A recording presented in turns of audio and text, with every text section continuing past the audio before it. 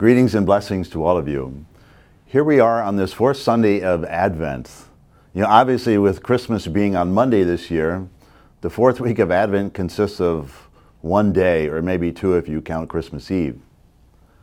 However, we want to conclude our journey through Advent by spending some time with our fourth messenger, St. Joseph, allowing him to lead us deeper into the Eucharistic revival of our own hearts. When we look at the life of St. Joseph, Matthew and Luke are the two evangelists who speak most of Joseph, yet they tell us very little. I think only enough for us to appreciate what sort of father he was and the mission entrusted to him by God's divine providence. But if we look at his life, we notice that in every situation, Joseph declared his own fiat, his own yes, like that of Mary at the Annunciation and Jesus' yes in the Garden of Gethsemane. From the moment St. Joseph awoke from the dream where he was told that Mary would bear a son, Emmanuel, God is with us, he took Mary into his home and began to protect and care for her and the child in her womb. With love and great care, Joseph took Mary to Bethlehem, going great lengths trying to find her a suitable lodging. Following the birth of Jesus, he had no doubt stood watch over Mary and the Son of God.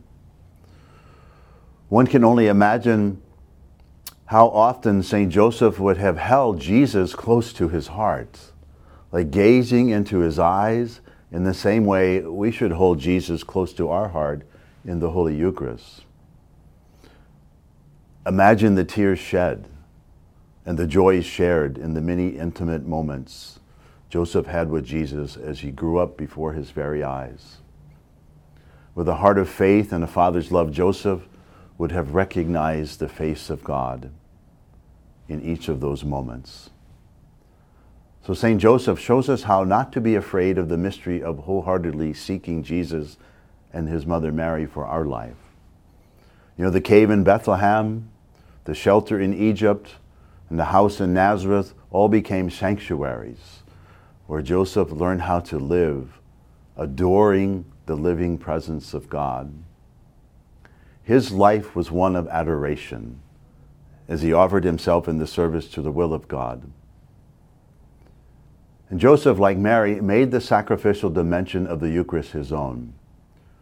So he teaches us how to offer ourselves to Jesus in every Mass by the way he offered his blood, his body, his sweat, his calluses, his tears, all for Jesus. And he teaches us how to live a life of adoration of Emmanuel, God with us. If St. Joseph lived with Jesus for 30 years, we might say that his vocation was one of perpetual adoration. In the words of St. Peter Julian Aymard, who had this deep devotion to both the Eucharist and to St. Joseph, he said, "We find in St. Joseph the perfect adorer, entirely consecrated to Jesus, working always near Jesus, giving Jesus his virtues, his time, his very life. It is thus that he is our model and our inspiration." Aymard goes on to say, "We must beg for good adorers. The Blessed Sacrament needs them to replace St. Joseph and to imitate his life of adoration. To be like St. Joseph, we too need to adore Christ. And as Catholics, we can go to the nearest Catholic church where Jesus is present, right? Body, blood, soul, and divinity in the Blessed Sacrament. My dear friends, the Eucharist is a person. It's Jesus Christ. And as I've said earlier many times, when we receive Jesus in the Eucharist, we fulfill his greatest desire.